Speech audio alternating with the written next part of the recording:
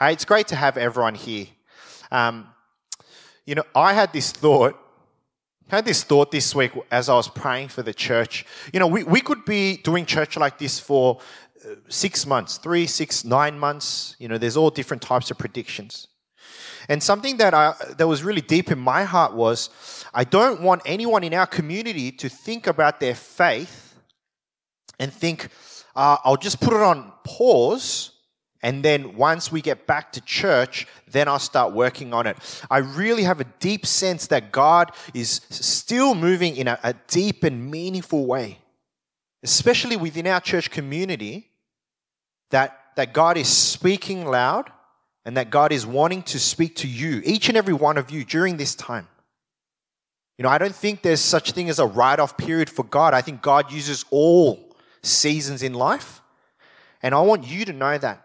Because I don't want you to waste 6 to 9 months just because you're not at church or because the church building is closed for your relationship with God to be on hold. Because God is not on hold. God is not closed. The building is closed, but the church is not. So please keep that in mind. I'm really excited about what God's doing in our church already. I think He's pruning. I think He's culling away some of the dead fat. And I think He's really investing into some of the more key areas. So that's something I'm excited for. Now, since the beginning of February, we have been studying the book of John. And the book of John is a story about a man named Jesus who claims to be the Son of God. Now, John doesn't tell us just a story it's not a biography of Jesus, but John has a very specific purpose. And the purpose is that we would see Jesus, we'd see the life of Jesus, we'd see the ministry of Jesus, and we're going to see the death and resurrection of Jesus.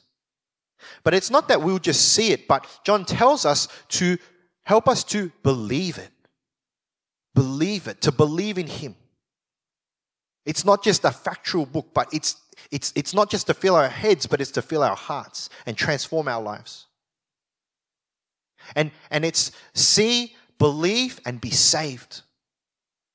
And now we're getting to the climax of the book, and that's going to be around the Easter weekend. But tonight, we're going to look at the trial of Jesus. The trial of Jesus. And we see this in John 18, verse 1, and we're going to go all the way into the middle of chapter 19. Just a word of advancement. It's a little bit of a heavy passage. It's a little bit long as well, but we'll do our best to break it down. And really, there's a lot of action in this one. So read it, as you hear it and as you read it like a story. Read it like a movie. Watch it like a movie. And see all the moving pieces that happen in this trial of Jesus. Okay? I hope you're ready. I'm ready. We're going to go.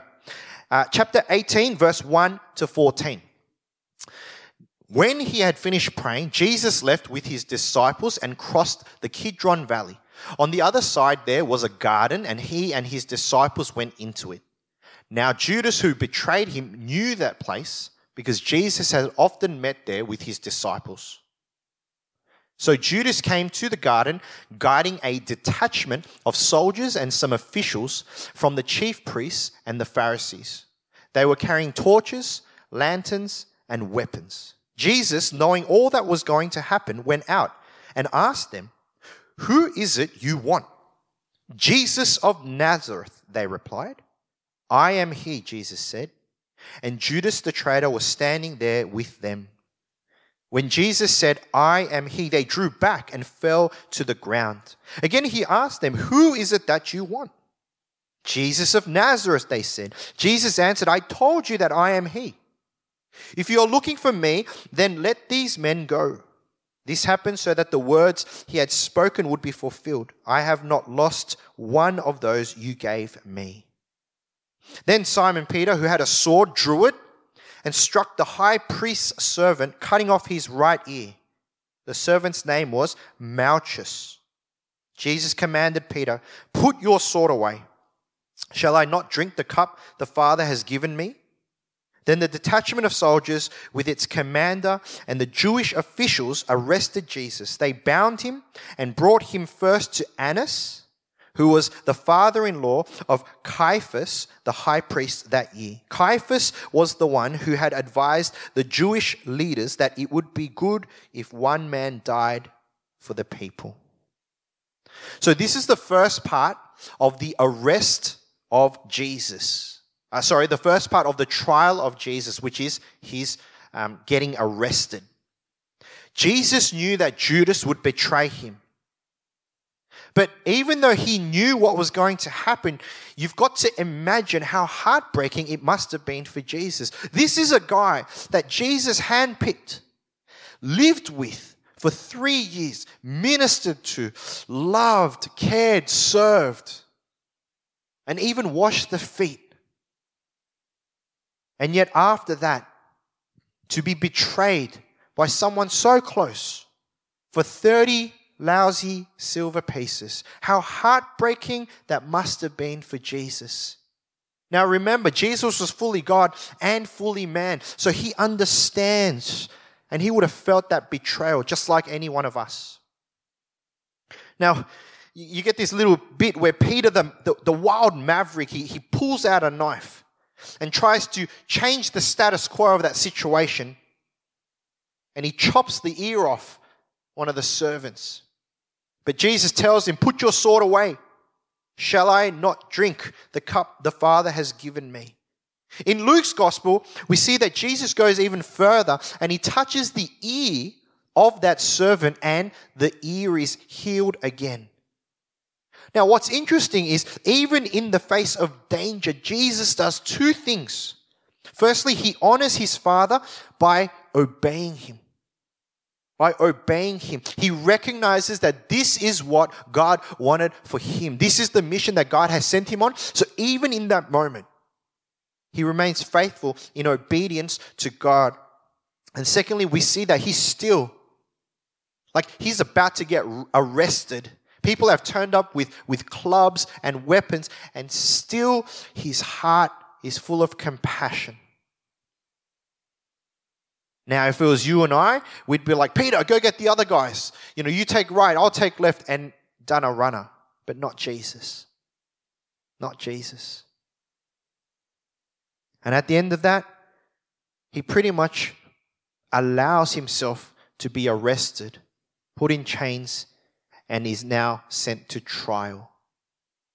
Before we read the next part, I want to give you some context on the trial system.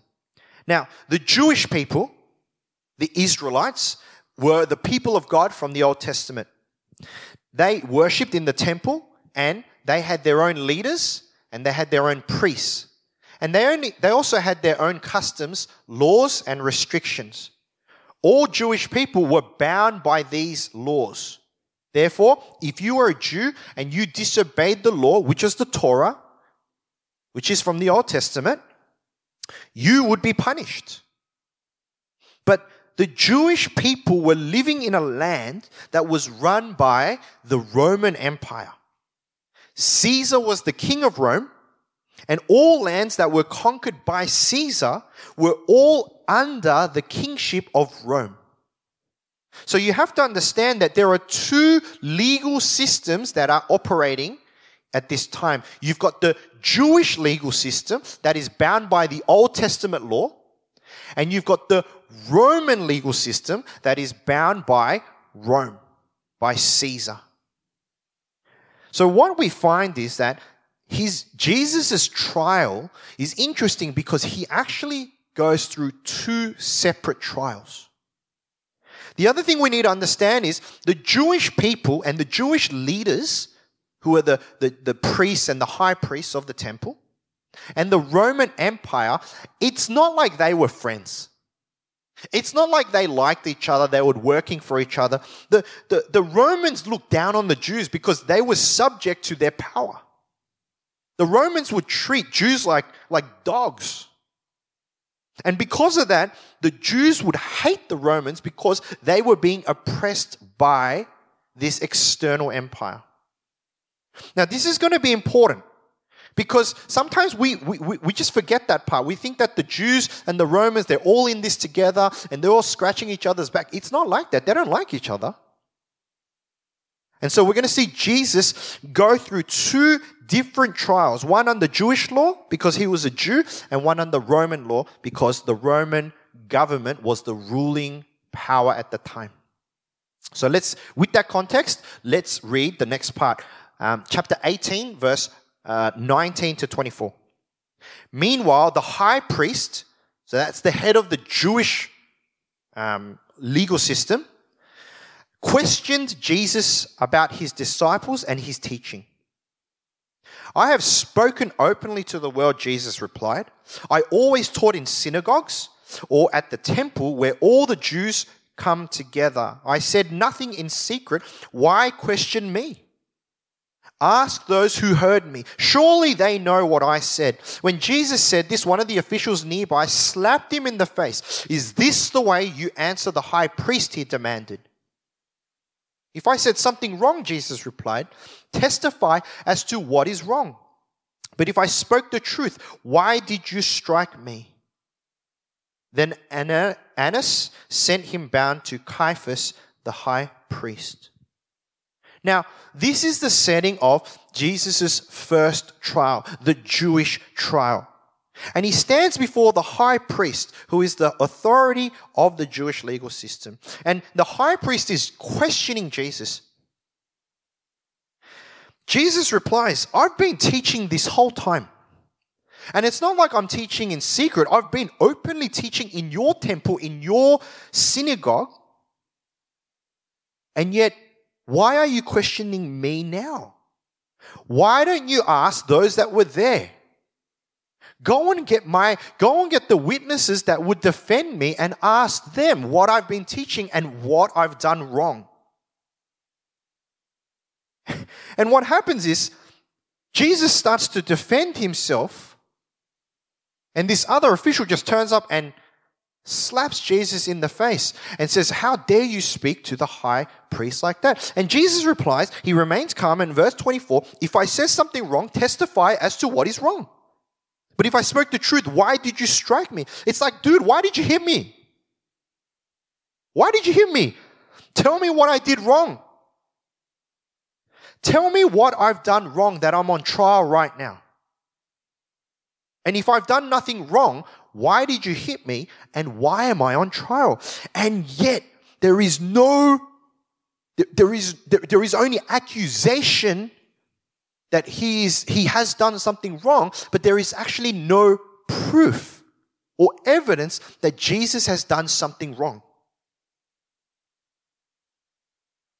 And so then that trial finishes. And Jesus is then sent off to Pilate, who is the head of the Roman legal system in that area. Now, Pilate was like the local governor of the area, kind of like the mayor of the suburbs, but he was given the authority by Rome to govern, judge, and keep the peace in that area. And this is where Jesus is taken for his second trial. This is chapter 18, verse 28 to 32. Then the Jewish leaders took Jesus from Caiaphas to the palace of the Roman governor. By now it was early morning, and to avoid ceremonial uncleanliness, they did not enter the palace because they wanted to be able to eat the Passover. So Pilate came out and asked, what charges are you bringing against this man? If he were not a criminal, they replied, we would not have handed him over to you. Pilate said, take him yourselves and judge him by your own law. But we have no right to execute anyone, they objected. This took place to fulfill what Jesus had said about the kind of death he was going to die. So Jesus is taken from the Jewish trial over to the Romans. And the Jewish leaders are like, this is a criminal. And Pilate comes out and says, what charges are you bringing against this man? And the Jewish leaders are like, dude, if he didn't do anything wrong, why would we have brought him? But still to this point, there is no actual charge. There is still no, what he did wrong. It's still not there. All we see in this conversation is that the Jewish leaders, they have a motive. They have an agenda. They want Jesus executed. And that's why they say, we have no right to execute anyone. Because they themselves, they couldn't just go out and kill Jesus because they had no claim on that. They had no charge. And they wanted to push Jesus off to the Romans and say, look, he's a criminal. Why don't you guys just execute him? But we still have not heard of what crime Jesus committed. Verse 33. Pilate then went back inside the palace, summoned Jesus and asked him, "Are you the king of the Jews?" "Is this your own idea?" Jesus asked, "or did others talk to you about me?" "Am I a Jew?" Pilate replied. "Your own people and chief priests handed you over to me. What is it that you have done?" Jesus said, "My kingdom is not of this world. If it were, my servants would fight to prevent my arrest by the Jewish leaders. But now my kingdom is from another place." "You are a king then," said Pilate. Jesus answered, "You say that I am a king. In fact, the reason I was born and came into the world is to testify the truth. Everyone on the side of the truth listens to me." "What is truth?" retorted Pilate. With this, he went out again to the Jews gathered there and said, "I find no basis for a charge against him. But it is your custom for me to release to you one prisoner at the time of Passover. Do you want me to release the king of the Jews?" They shouted back, "No, not him. Give us Barabbas." Now Barabbas had taken part in an uprising. So now the trial becomes a personal conversation between Jesus and Pilate. And Pilate's just trying to work out, what has Jesus done? What charges do they bring Jesus? And he is questioning.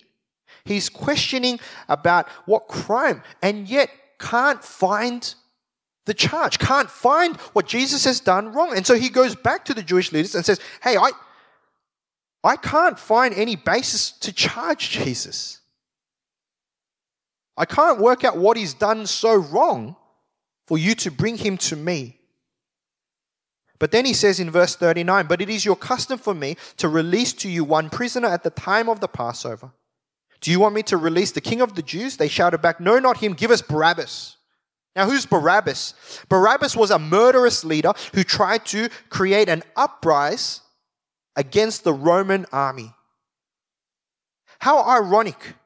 How interesting that the Jewish leaders would choose this murderous leader, this murderous man who tried to fight, I guess, for them, over Jesus, who they still cannot define the charge.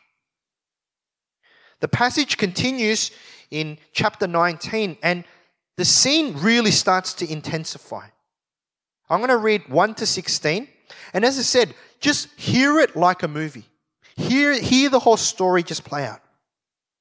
"Then Pilate took Jesus and had him flogged. The soldiers twisted a crown of thorns and put it on his head. They clothed him in a purple robe and went up to him again and again, saying, 'Hail, King of the Jews!' And they slapped him in the face. Once more Pilate came out and said to the Jews gathered there, 'Look, I am bringing him out to you to let you know that I find no basis for a charge against him.' When Jesus came out wearing the crown of thorns and the purple robe, Pilate said to them, 'Here is the man.' As soon as the chief priests and the officials saw him, they shouted, 'Crucify! Crucify!' But Pilate answered, 'You take him and crucify him. As for me, I find no basis for a charge against him.' The Jewish leaders insisted, 'We have a law, and according to that law, he must die because he claimed to be the Son of God.' When Pilate heard this, he was even more afraid, and he went back inside the palace. 'Where do you come from?' he asked Jesus. But Jesus gave him no answer. 'Do you refuse to speak to me?' Pilate says. 'Do you realize I have power either to free you or to crucify you?' Jesus answered, 'You would have no power over me if it were not given to you from above. Therefore, the one who handed me over to you is guilty of a greater sin." From then on, Pilate tried to set Jesus free. But the Jewish leaders kept shouting, "If you let this man go, you are no friend of Caesar. Anyone who claims to be a king opposes Caesar." When Pilate heard this, he brought Jesus out and sat down on the judge's seat at the place known as the stone pavement, which in Aramaic is Gabbatha. It was the day of preparation of the Passover. It was about noon. "Here is your king," Pilate said to the Jews. But they shouted, take him away, crucify." "Shall I crucify your king?" Pilate asked. "We have no king but Caesar," the chief priests answered. Finally, Pilate handed him over to them to be crucified. The Jewish leaders had one motive, one agenda, and they wanted to see Jesus crucified. Along the way in this conversation, it's so ironic. It's so ironic that they would say things like, "We have no king but Caesar," and yet really they're saying that there's only an earthly king that they submit to rather than God himself. They wanted Jesus crucified, the capital punishment of dying on the cross, which was reserved for only the worst criminals. Interestingly, Pilate, the Roman leader, cannot find any basis to crucify Jesus. And so he tries to set Jesus free, which is quite ironic of the whole situation. You've got the Jewish leaders who are meant to be under the authority of God trying to kill the Son of God, and you've got the earthly leader, the Roman Empire, the governor representing Rome, trying to free Jesus. In Pilate's mind, there was no basis, but we see the weakness in Pilate's character, where he didn't want to deal with the public. He didn't want to deal with all the uprising. And the crowd becomes so loud that Pilate, even against his own personal decision, even against his own personal belief, hands Jesus over to be crucified. And that's where the story ends today. We call this the trial of Jesus, the arrest, the first trial with the Jewish leaders, and then the second with the Roman leaders, and finally the decision that is set for Jesus to be crucified on the cross. What's interesting is, in neither of these trials would we say were fair trials. Neither of these trials we would say that Jesus had a chance to defend himself. The Jewish leaders wanted blood. They weren't hearing anything. They just wanted Jesus dead. The Roman leadership, really, they didn't care at the end. Like, so what if one Jewish man dies on the cross? To them, if that's going to keep the peace, if that's going to keep the public happy, then so be it. Neither of these trials were fair. Jesus is found guilty of no crime, and yet is sentenced to be crucified. In Isaiah 53 verse 7 to 9 it reads, "He was oppressed and afflicted, yet he did not open his mouth. He was led like a lamb to the slaughter. As a sheep before its shearer is silent, so he did not open his mouth. By oppression and judgment he was taken away. Yet who of his generation protested? For he was cut off from the land of the living. For the transgression of my people he was punished. He was assigned a grave with the wicked and with the rich in his death. Though he had done no violence, not was any deceit in his mouth." Now, sometimes we forget this part about the life of Jesus. We see the public ministry of Jesus that we saw. We see the amazing miracles and signs that he did. And then we saw this private ministry of Jesus where he sat in the upper room over the Last Supper and he ministered to his disciples and he loved on them and he washed the feet of these disciples and he prayed for them. And then we usually jump to the gruesome death that Jesus faced on the cross, but we miss this scene. And we miss this idea that Jesus was an innocent man. And he went through two very biased trials, very unfair trials,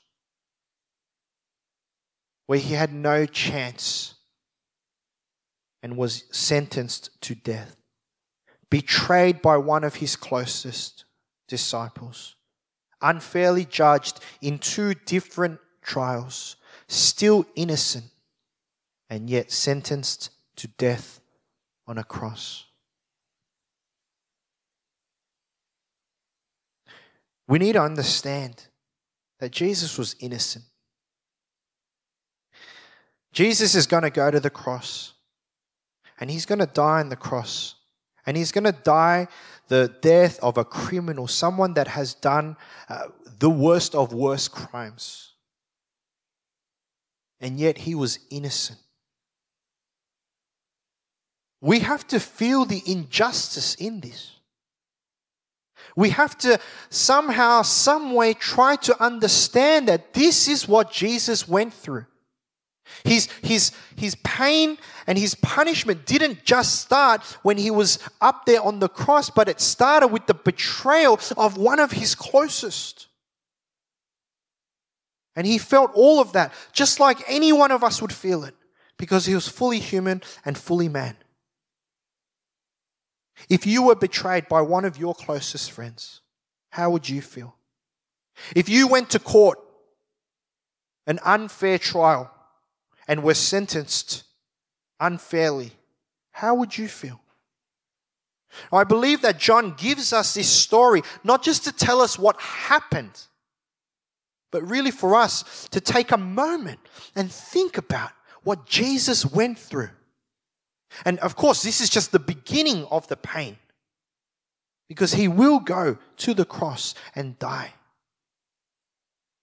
But John gives us this process for us to realize that the pain and the betrayal that Jesus went through was real, but also his innocence was real as well.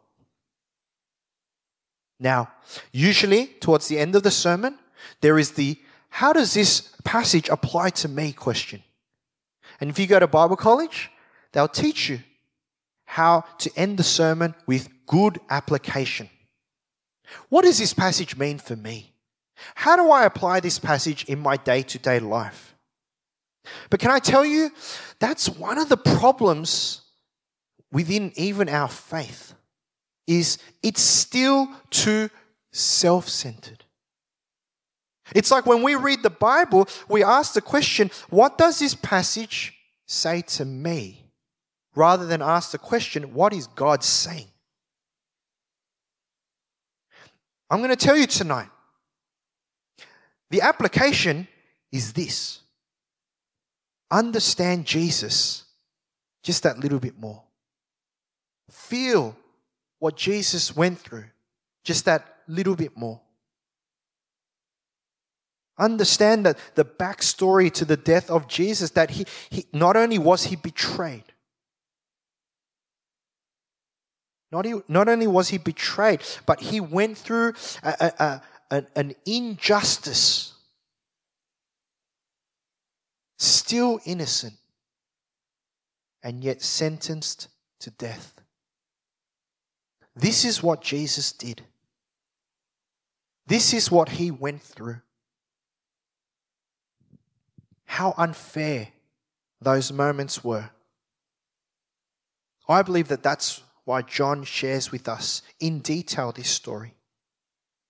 Not just for us to know what happened, but for us to take a moment and really think about what Jesus went through. the injustice and the pain leading up to his death. That's the application tonight. You know, there's so much happening in the world right now. And it's so easy for us to be distracted by our circumstances and our situation.